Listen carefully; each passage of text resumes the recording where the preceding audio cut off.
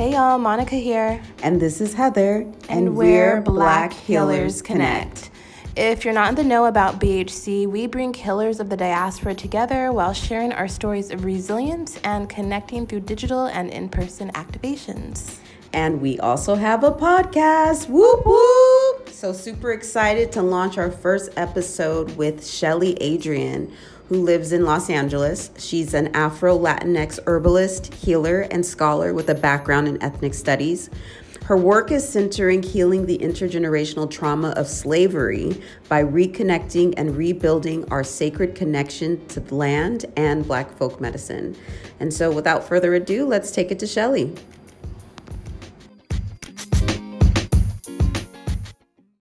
Why healing? Like, when did your healing journey begin? Yeah, so for me, my healing journey began, I think if I can put a timeline to it, I would say it started about 10 years ago when I was an undergrad in college. And I was feeling really dissatisfied with my college experience and with kind of academia in general. And I wasn't feeling nourished or fed by anything that I was learning. And the curriculum just wasn't resonating with me. And I was really looking for a class or a professor or something that would give me a sense of purpose or a sense of wholeness. And I think that's when I took my first Africana Studies class. And then slowly but surely, my passion for school started to come back. And I really enjoyed what I was learning. And that was really refreshing to be able to see myself reflected in academia, because I had never had that experience before. It wasn't until college, now that I think about it, it wasn't until college that I had a Black woman as a teacher. And that's a crazy thing to think about, like to make it your whole entire life and not have a Black woman as a professor until you're in college. But as far as my healing journey goes, there was one of my summers when I was in college, I experienced a really traumatic sexual assault. And it like rattled me to my soul. And I just felt this very deep sense of emptiness and like not knowing my body anymore, not feeling comfortable in my body anymore, not feeling safe in my body anymore. And just really feeling really disgusted. Like I didn't feel like good in my own skin. And so I was having this weird kind of paradox of an experience where I was feeling really nourished and fed by what I was learning in school and feeling like I was developing a sense of identity. But simultaneously, I felt like because of what had happened to me, my identity had been lost somehow. So I was like navigating this really weird space. And so we got the opportunity when I was, I can't remember what year of college it was, but we got the opportunity to do what they call like an alternative spring break / study abroad. In West Africa, in Ghana specifically. And I remember thinking to myself, like, I don't know why, but I feel like whatever healing I need, I'm going to find it on that land. Like something about, I was like, I feel like I'm being called to this. I was just adamant. I was just like, I don't know what it is, but I feel like I'm going to find it in Ghana. And I just felt like it was going to be tied to the land somehow. So I think the most profound experience we had is that we went to go visit this site that they call like the Ancestral River in Ghana. It's nicknamed like the Last Bath because it's this river that enslaved Africans, the captured Africans, had to cross on their way to be loaded onto slave ships. So it's called the Last Bath because it was literally like the last bath that they took before they were taken on these ships to go onto the Middle Passage. And I remember putting my hands in that water. And I remember like feeling energy like radiating from the land. Like, and I was just like, wait, this is weird. Like I feel something. Like it was almost like the land had like memory or like the land was holding information, you know? And I'd never had that experience before. And it just sent me down this rabbit hole of like all these questions that I had about like, well, what is my relationship to land? Like, what does displacement from land do to the body? How does it affect your physical health? Does separation from land impact your spiritual wellness? So I just started on this journey and trying to find the answers to these questions. And it was really just restorative for me. And it like led me on this journey to like restore my relationship with my own body, but also restore my relationship with my health and restore my relationship with my ancestors. And then I started thinking about all these parallels between like sexual and physical violence enacted on Black women's bodies in my body, and then sexual and physical violence enacted on Africa as a whole. And then or Africa as a piece of land, and then sexual and physical violence enacted on the earth as a whole, and how there was all these parallels between women's bodies and Black bodies and land and violence and gender violence and all these things. And it just took me down this like crazy like rabbit hole of stuff. And I just started to just sort of rethink my relationship with the earth and like see the earth as one of my ancestors now. And yeah, it just led me on this really beautiful path. Like I started to write my whole thesis. Like when I got into grad school in SF State in their ethnic studies program, I was like, I'm going to write my thesis about this because I need to talk to Black women and ask them questions about their relationship with the earth, and ask them questions about, you know, intergenerational trauma, ask them questions about their ancestors, ask them questions about, you know, how they perceive the land and their relationship to it. And yeah, it's just all been, I'm still trying to do that work. So it's been really, yeah, it's kind of like, it's a weird blessing in disguise, but it's been really, really healing for me. And for folks who may not know, like how would you define intergenerational trauma? Ooh, that's a big one. How would I define intergenerational trauma? Or explain it to somebody who maybe they just never heard of, you know, they never really understood. Yeah. I think about like people in my family, you know, who didn't go to the colleges I went to, you know, that kind of thing. And like, how do I talk about that issue with them? Intergenerational trauma is interesting because it's really difficult to have conversations in our family, because so many people in our family, particularly the elders, were never given space to really process their emotions and process their trauma in a safe and healthy space.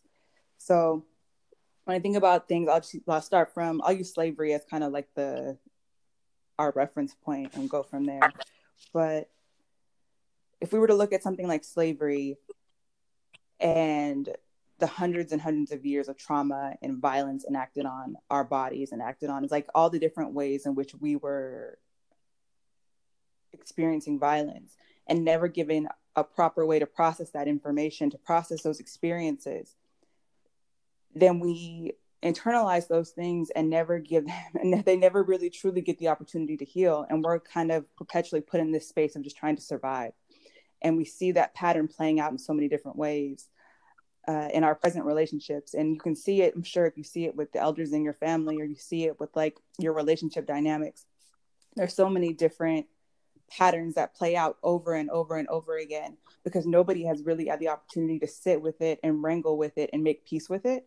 So that's how that would be like my sort of simple explanation of intergenerational trauma. It's like trauma that hasn't really had anywhere to go.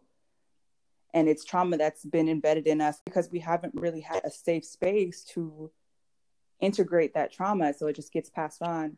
And, you know, I'm hoping that we can continue to do that work and move toward a culture of healing and, you know, move towards generational healing. It's definitely part of the work I want to do. And what does generational healing, what does that even look like? Like, that's a really good question. That's a really good question. I think that for a lot of us, some of us might have really tumultuous relationships with our family members, and you might feel like you can't even speak to them. Or that's me right now. You know what I'm saying? Like, that's real. Like, it's a very real thing. It's like, you want to have generational healing. It's like, dang, I would love to heal my relationship with my mom, or I would love to heal my relationship with my uncle, or I would love to heal my relationship with whoever. But talking to them is like talking to a brick wall, or talking to them is like, it's not even possible to have those conversations. So it's interesting. One of the things about intergenerational healing that I find so interesting is that sometimes the best thing you can do for intergenerational healing is just to have boundaries with your family members. Like, because they weren't allowed to have boundaries with their family members. And that a lot of trauma that we experience just comes from not being allowed to have boundaries with our family and being expected to put up with things because they're your family. And there's no healing there, right? Like, where does one exercise agency over your own life if you're just expected to put up with things? I think one of the most impactful things that I've learned in sitting in Africana studies spaces or in sitting in like African centered healing spaces or, you know, indigenous centered healing spaces is that ancestor work can be really impactful for doing intergenerational trauma work and for doing intergenerational healing. And one of the things that I've learned in those spaces is that when you heal yourself, you have the capability of healing 7 generations forward and 7 generations back. Because time doesn't function the way we understand it, like in the third dimension. Like the spiritual realm is so vast, right? And just because your ancestors or your relatives might not be here in the physical realm, that doesn't mean that you can't have a relationship with them. That doesn't mean that they don't exist. And that doesn't mean that they can't benefit from your healing work. So you absolutely have the ability to intercede and heal on your ancestors' behalf. And you absolutely have the ability to work with them, whether it's through altar work or through other spiritual practices, to facilitate that healing. And that can really transform your family lines. Like, you know, as far as the present goes, I think that, you know, we have to ask ourselves right now in the present, like, what kind of ancestor do you want to be? Because that's a really big part of our generational healing work. And then also, like, as far as the future, like, you know, we kind of owe it to our children to be the most authentic versions of ourselves and to demonstrate to them what self-love looks like. And I think that's a huge part of the intergenerational healing thing as well, because our parents and our grandparents and our ancestors and those who were enslaved, they never had the opportunity to be themselves authentically. So the big thing that we can do to heal that work is to be like, I'm going to show up and be authentic in who I am and be and celebrate myself, yes, you know, and celebrate myself in these ways, and like holding space for your child to be an authentic version of their selves as well, not like the version that we project onto them or that we want them to be. And I think that's a really good way to start to create that space for intergenerational healing. Like, yeah. And so what are some of the passion projects that you have to like promote intergenerational healing in the Black community? Ooh. So right now, passion projects. Love talking about this stuff. Okay, cool. So I love talking about this stuff. So my own, like my website, I think is a passion project of mine. So it's going to be through things like writing, like my blog, writing about accessible ways to do healing work, whether it be through like herbal medicine or, you know, connecting with certain flower essences, things like that. You know, just creating a platform with accessible information. I also am hoping to develop a curriculum. That's something that I'm working on right now, because I really do want to take all the aspects of healing and the information that I've learned and create it, like make it presented in a way that's accessible, and it doesn't require like a grading scale, and can kind of shift out of the Western paradigm of like what we consider to be like a good student, quote unquote. Like, I think that one of the things I learned in ethnic studies, which was so interesting to me, was that ethnic studies really tries to challenge this idea of whiteness and this idea that, I don't know how to explain it, this idea that so much of who we are and so much of our education is tailored around, you know, celebrating whiteness and aspiring to white values and things like that. And ethnic studies really tries to like step away from that. But unfortunately, because ethnic studies as a discipline still has to function in this larger white supremacist structure that we call academia, like even when students in Africana studies or in ethnic studies are having these conversations about the trauma that happened to their ancestors and doing that work, then you're expected to turn around and write a paper about it, you know? Like, you're expected to like, how am I supposed to sit here and process not only my own trauma as a Black person, but the trauma of the indigenous people of this land, the trauma of Latinx people, the trauma of, you know, Asian people, the trauma of all, like the trauma of queer, all these different intersections of trauma. And I'm expected to hold all of it and then turn around and funnel it in a way that makes it palatable to this white structure and like write a paper about it so that I can get an A. It's a very weird, you know what I mean? It's a weird thing to ask somebody to do. It's like, okay, I just gave you all this trauma. Now like write me this 20-page paper on it and have it on my desk by whatever time. And like, or you'll fail. Like, that's a really weird, request for somebody who's like processing trauma. So how can we, you know, take all the things that are really beautiful about ethnic studies, but also create a safe space for people to actually process their trauma in a very real way and not have the consequences of worrying about grades and things like that, and just create a safe space to learn. So that's like one of my passion projects, is kind of reassessing like what, you know, taking all the beautiful aspects of ethnic studies, but pulling it out of this like larger white paradigm, and like allowing, like, you know, how do we have those conversations? Like, how do we do that work? And yeah, so that's one of my like really big projects. And another thing that I'm doing, which I'm really excited about, is that I'm a consultant right now for a nonprofit called the Goddess Commune, which is based in Oakland. And it's beautiful. Yeah. And so the work that the Goddess Commune does is all about addressing inequities in healthcare and inequity in assessing health outcomes for Black women and women of color. So they have a collective of Black women healers and teachers and coaches that do events and try to kind of restore the emotional, spiritual balance of Black women's lives.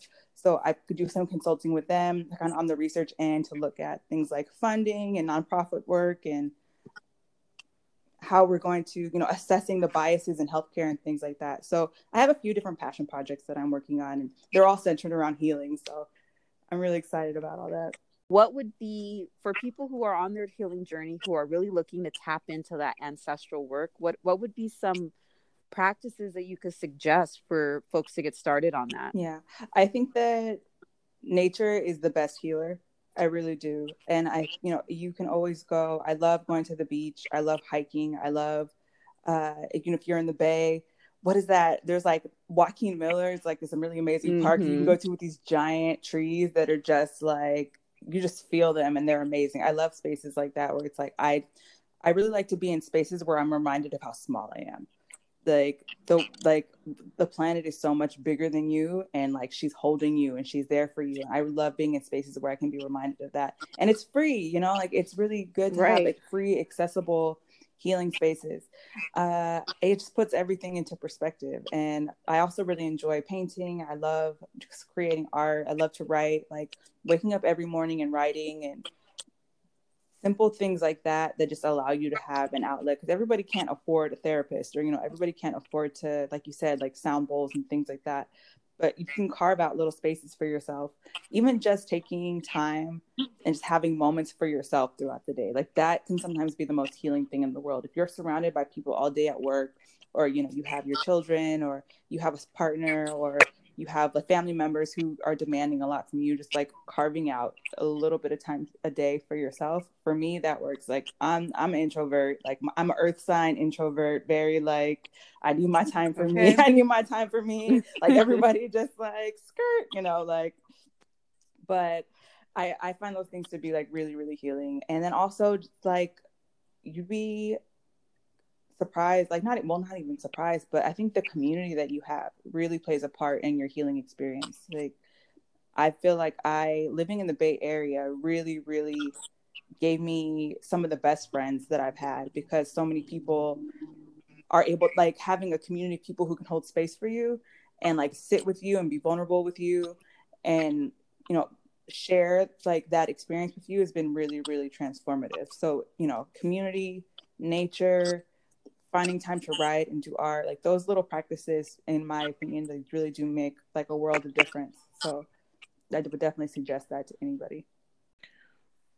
Something that we're asking everyone at Black Healers Connect is, why do you think it's important for Black healers to connect? Because we need each other. We really do. I think that we need each other. There's so much expectation. I think for Black women in particular, all Black healers, but Black women in particular, are expected to carry so much and do so much emotional labor for other people. And so to create a space where Black healers can hold space for each other, but not in a way that is, but not in a way that drains their energy, right? In a way that feeds you rather than takes from you. Because so often Black healers and Black women experience like relationships that are operating from a place of taking. And there's so much that wants to take from Black women, like capitalism wants to take from Black women, like gentrification in the community, like all these different, like, you know, health, like all these different factors of, you know, systemic oppression that want to take from Black women. And so when we can carve out a space for ourselves and say, like, you know, we're going to create a space for ourselves to connect. And that can look like anything. That can just look like laughing. Like, we're just going to create a space of joy for each other right now and laugh. And like, you know, it doesn't even have to be anything deep. We could just like crack silly jokes or like talk about, oh yeah, Gemini's, they react. Like, it doesn't even have to be anything like really profound, but just being able to be like, yes, I want to share space with you and I want us to connect and I want to heal together. And like, just to like celebrate the fact that we have survived the things that we've survived, celebrate the fact that we've been able to transmute and integrate our trauma to be able to help other people is a huge deal. Like, the fact that we've survived everything that we've survived, that our ancestors survived everything that they survived, to the point where we can be here now and say that we're going to start a movement of healing. Like, that is a very big deal. Like, that's so transformative. And like, the work that y'all are doing is so meaningful. And I'm so excited to like be a part of it and like watch your journey. But just having a space for people to, yes, like, it's such a big deal. Like, I'm like, oh, don't cry, be a thug, you're all right. I know. But it's like, what, like this, like something as simple as this, like, I know it's a podcast and like we kind of had like a structure of the questions, but something as simple as this, like the three of us having the conversation, this has healed me today. Just us being able to have a conversation. Like, you never know how having a conversation will heal somebody. And that's what people need. And like, I think that it's in our nature to heal. I think Black people have a healing gene, you know, like we wouldn't have been able to survive all the things that we've survived if we didn't have that in us innately, you know what I mean? So yeah, I think that's why it's important for us to connect. And yeah, I'm down for the movement. I can't wait to see what y'all do with this. Well, we all do. That's why it's called Black Healers Connect, because it's all of us. It's a collective. I loved looking at your blog and seeing I was like, damn, I never even thought about that, because oftentimes when we talk about working with plant medicine or healing modalities, and when I say we, I guess I'm talking about like, because of digital technology, folks are looking at like, oh, okay, celery juice cleanse, or, you know, or whatever the latest fad is. But I saw that you posted something about having okra water, which I've never even considered in my life. But thinking about how we can use our own ancestors' plant medicine for our own healing modalities. As we're shifting into 2020, new decade, what are some teas, some herbs that you would suggest that people start to integrate during this like winter / eclipse? Because we just had an eclipse, and I believe we have another eclipse on January 10th. What are some of your go-to teas and herbs that you would suggest that folks can tap into right now? I mean, despite the fact, I know it's cold right now, but no matter what time of the year it is, I always really, really enjoy rose, because for me, and I think it's really good for Black folks as a whole, because rose is really good for doing heart work. And so like, it's really good at mending the heart and like dealing with like the heart wound.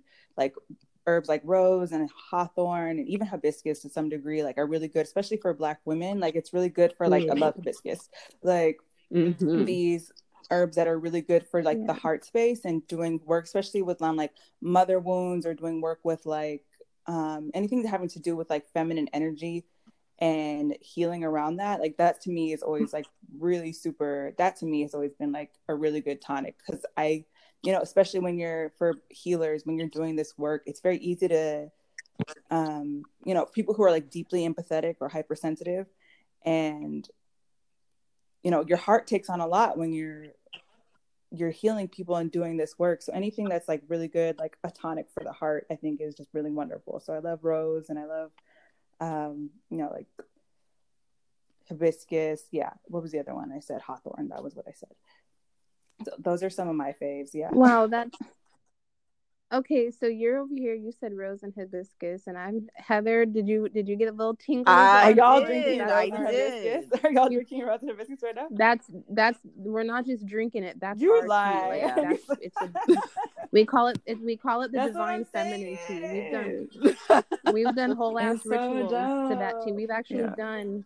We actually did a mother I ritual to love that. that Okay, tea. Yes, so yeah, so it y'all, got we're real in deep. sync. Yes, we're Yeah, vibing right now. Yeah. Yeah, I'm also it really got trying to real work deep. with Yeah. cinnamon a lot more.